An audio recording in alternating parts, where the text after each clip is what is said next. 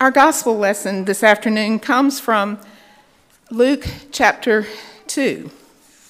I'll be reading from verses 1 through 20, and if you would stand in body and or spirit as you are able to do so.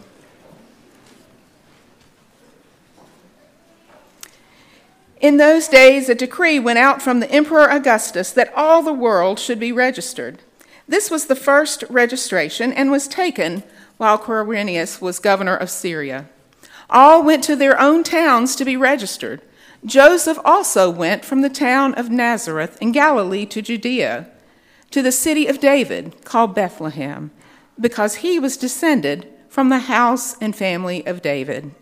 He went to be registered with Mary, to whom he was engaged and who was expecting a child. And while they were there, the time came for her to deliver her child. And she gave birth to her firstborn son and wrapped him in bands of cloth and laid him in a manger because there was no place for them in the inn. In that region there were shepherds living in the fields, keeping watch over their flock by night. And then an angel of the Lord stood before them, and the glory of the Lord shone around them, and they were terrified. But the angel said to them, "Do not be afraid, for see, I am bringing you good news of great joy for all the people. To you is born this day in the city of David a Savior, who is the Messiah, the Lord. And this will be a sign for you. You will find a child wrapped in bands of cloth and lying in a manger."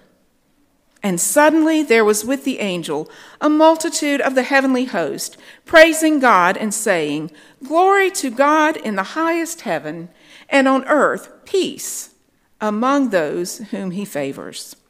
And when the angels had left them and gone into heaven, the shepherds said to one another, "Let us go now to Bethlehem and see this thing that has taken place, which the Lord has made known to us." And so they went with haste and found Mary and Joseph, and the child lying in the manger. When they saw this, they made known what had been told them about this child, and all who heard it were amazed at what the shepherds told them. But Mary treasured all these words and pondered them in her heart. The shepherds returned, glorifying and praising God for all they had heard and seen, as it had been told them. My brothers and sisters and my dear ones, this is the gospel, the good news of our Lord and Savior Jesus Christ, the word of God for the people of God. Thanks be to God. Thank you. You may be seated. One of my family's kind of pet sayings was, it's always better to be surprised than disappointed. I come from a people who believe in managing your expectations. You know, you don't want to get your hopes up too high. You want to always manage your expectations because you never know what's going to happen. I mean, if you start expecting too much, if you start thinking too much, then, you know, you're just going to be disappointed. Better to be surprised than disappointed. So I come from a people that kind of have that cautious, almost kind of pessimistic kind of expectation. My parents, I mean, we're kind of sometimes, we're glass half empty people. You know, I've often been told Eeyore is my spirit animal. Except bizarrely, for like things I like music and movies. Like we'll go to watch a movie and my kids are like, "Dad, manage your expectations. Don't expect it to be too good because you're gonna be through the roof excited. It's not gonna be as good. You're gonna be disappointed. But I just can't help it. It's a movie coming out. It's a Marvel movie or Star Wars, and I just can't wait. I get excited. You know, my favorite band's put out an album. I've heard Nickel Creek's gonna have an album out real soon, or Turnpike's gonna have an album, and I'm just real excited and I can't wait. I have to always remind myself, manage your expectations. Don't get too excited. Just kind of keep everything kind of calm. Don't get too excited. Manage those expectations. Important to do. I was raised. We've been in Advent talking about waiting. We've talked a lot in this season about waiting. You know, we've talked how in the Bible the Jews waited for 400 years between the last of the Old Testament prophets and the birth of the Savior. They waited. They waited literally hundreds of years with expectation and waiting for the birth of their Messiah. They waited. And then we have talked how we as Christians now, we wait. You know, we wait for his return.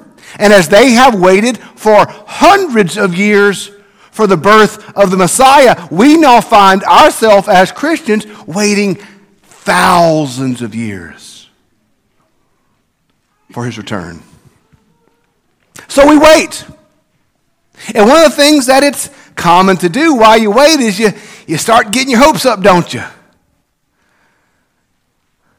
Last night we went over to the light show in Brandon, and the show was fun, but the wait was kind of long. And I kept thinking, oh, I hope this wait's worth it, because we're waiting.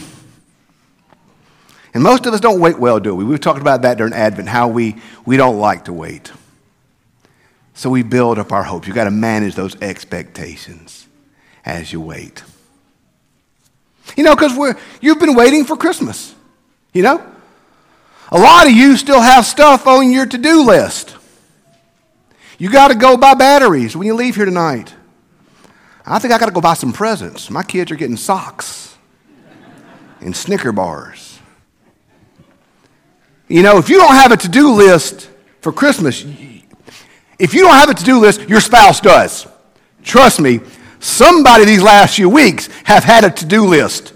And if you haven't, then then just join me at the Walgreens buying the Snickers after the service. We wait. But you know, do we really get our hopes up for too much? I mean, it's Christmas. I mean, yeah, it's Christmas, but you know, is it really all that different from any other Christmas? You know, we've done this before. I mean, we've gathered here before in this place. We've gone through these things before. We've lit the candles before. We've sung the songs before. And it's easy. It's so easy in this season to get so focused on the stuff that we've got to do to get ready for the event. To focus on the things which are nice. But, I mean, we've done them before. We've taken the pictures before. Best advice I read for taking pictures during Christmas is make sure that the new boyfriend and girlfriends are on the outside of the picture. That way you can crop them out. So always make sure the new people are on the, and if you're one of the new people, I'm really sorry. You know, but we wait. Is it really worth the wait? I mean, it's just another Christmas. You know, we've done Christmas. This is not our first Christmas. It won't be our last Christmas. We've done Christmas before. Here we find ourselves. Christmas. You know, think about the wise men, the shepherds. They'd done this before. The shepherds, it was just an ordinary night. They had tended their sheep for thousands of nights before. No big deal. Just an ordinary night. Just a regular night for regular shepherds doing their regular business. Very easy for them to have very low expectations. Very easy for these shepherds to just not expect anything different. They've been out in the field before. They know the field. They know the dirt. They know the drill. It's just another night out here. It's very easy for us to gather here tonight. Another Christmas is nice. We're all dressed up. We're here. We're happy. The candles, the communion, the candle lights. It's going to be great. It's going to be great. You know, it's going to be great. Kind of our first, you know, regular Christmas in a long time. Well, you know, but it's Christmas. It's nice, but, you know, what do we want? What do we expect? It's just Christmas. Presents, candy, food, you know, the regular. It's good. We like it. We manage our expectations. One of the coolest things I ever have done in my life was a few years back. I've been blessed to go to the Holy Land several times. And one of my most recent trips, we went to a place called the Church of the Nativity. The Church of the Nativity is the traditional site of Christ's birth. I mean, we don't know for 1,000 fact that he was born at this place, but, we're pretty sure. The Holy Land's not that big. If he wasn't born there, you could take a rock and throw it and hit the place he was born. I mean, it's a small place. So, and you're there, and you're at the scene, and, you're taking pictures, and you're doing all these things, and you're trying to go up and touch it and lick it and do everything you want to do. I mean, you're just doing your stuff. This is pre-COVID when you can lick things. I mean, you're doing your thing. And, you're a tourist, and you're just enjoying it. No big deal. Wow, it's cool. Jesus was born there. Wow, that's really neat. Cool. And while I was there, I'll never forget it. This woman went up to the place. You could literally stick your hand in a hole and touch the rock where Christ was traditionally born upon. And this woman went up to the hole, and she stuck her hand in. And she's sitting there. And she is overcome with emotion. I see her, and she begins to almost heave. She was weeping and doubled over. And I see this woman in front of me who I didn't know. I see her touching this holy place. And what I see in this moment is I see her having a religious experience. We were tourists taking a cool picture. In this moment, she touched this place where Christ is traditionally born at. And she has a divine, a religious experience. She has an encounter with Jesus Christ there in that place. And she is overcome with emotion and overcome with wonder and overcome with awe there in that place. So friends, I put to you, we're all the same here. You and me both. We have a problem managing our expectations. But here's the problem, y'all. It isn't that we expect too much out of Christmas. It's that we expect too little. We've lost the wonder. We've lost the miracle and the majesty and the awe because we get so wrapped up in the mundane and the routine and the stuff which is awesome and which is beautiful and which is perfect. But that is not the wonder of Christmas. The wonder of Christmas is that Christ comes to us. And yes, he will come to us in the candles, and he will come to us in the meal, and he will come to us in the song, but he will come to us over and over and over and over again. A God who meets us in the manger is a God who meets us in every facet of our life. It isn't that we expect too much out of Christmas, it's that we expect too little. We have lost the wonder and the majesty and the mystery of this moment because we get caught in the trappings of the to-dos and the busyness and the travels and the pictures and all these things which are wonderful. But y'all, if we will open our eyes, if we will open our eyes and open our hearts and open our souls, what we will find is that our Savior will meet us in these moments. In these moments. When the candle is lit, in this moment, when the element is given, in this moment, when the song is sung, we aren't simply singing and eating and lighting, but in these moments, if we allow, we are opening our hearts, and the Savior of the manger will come to us again, and come to us again, and come to us again, and over and over and over. If we allow, we will encounter the miracle of Christmas each day. It isn't that we expect too much out of God. It's that we expect too little. We've forgotten the miracle. We've forgotten the mystery. We've forgotten the wonder. Y'all, there's not a single part of the next 48 hours where if we will not allow, we will not find it God-drenched. We will find ourselves bathed in wonder and mercy and mystery and hope and beauty.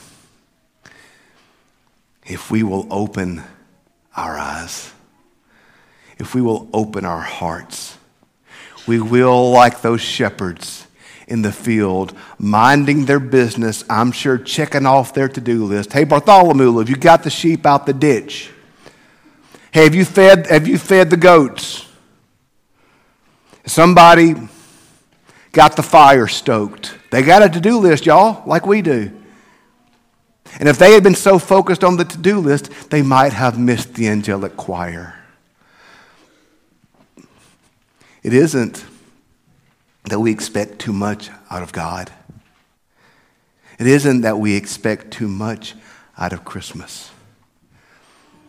It's that we expect too little. Y'all, we've managed our expectations too much. So throw them off. Throw off your expectations. Throw off your hindrances. Throw off the business and embrace the moment where Christ comes to us in this time and says, you are mine. You are my beloved. I am sending my Savior for you. You are loved. Embrace the miracle of the moment of the God of the manger who comes to us repeatedly in the ordinary and in the mundane and in the busy and in the stuff. If we will allow our eyes to be opened by the Holy Spirit and our hearts to be sanctified by the Holy Spirit and our minds to be controlled by His Spirit, y'all, we will see the miracle of Christmas tonight. Because once again, the miracle is not the candles. The miracle is not the song. The miracle is not the crowd. The miracle is the Savior. And the Savior comes tonight to us. May we make Him room. May we make Him room. And may we find once again the miracle, the wonder, and the awe of the God who comes to us in Jesus Christ. May we raise our expectations, and may we expect to encounter our Savior, Jesus Christ, tonight.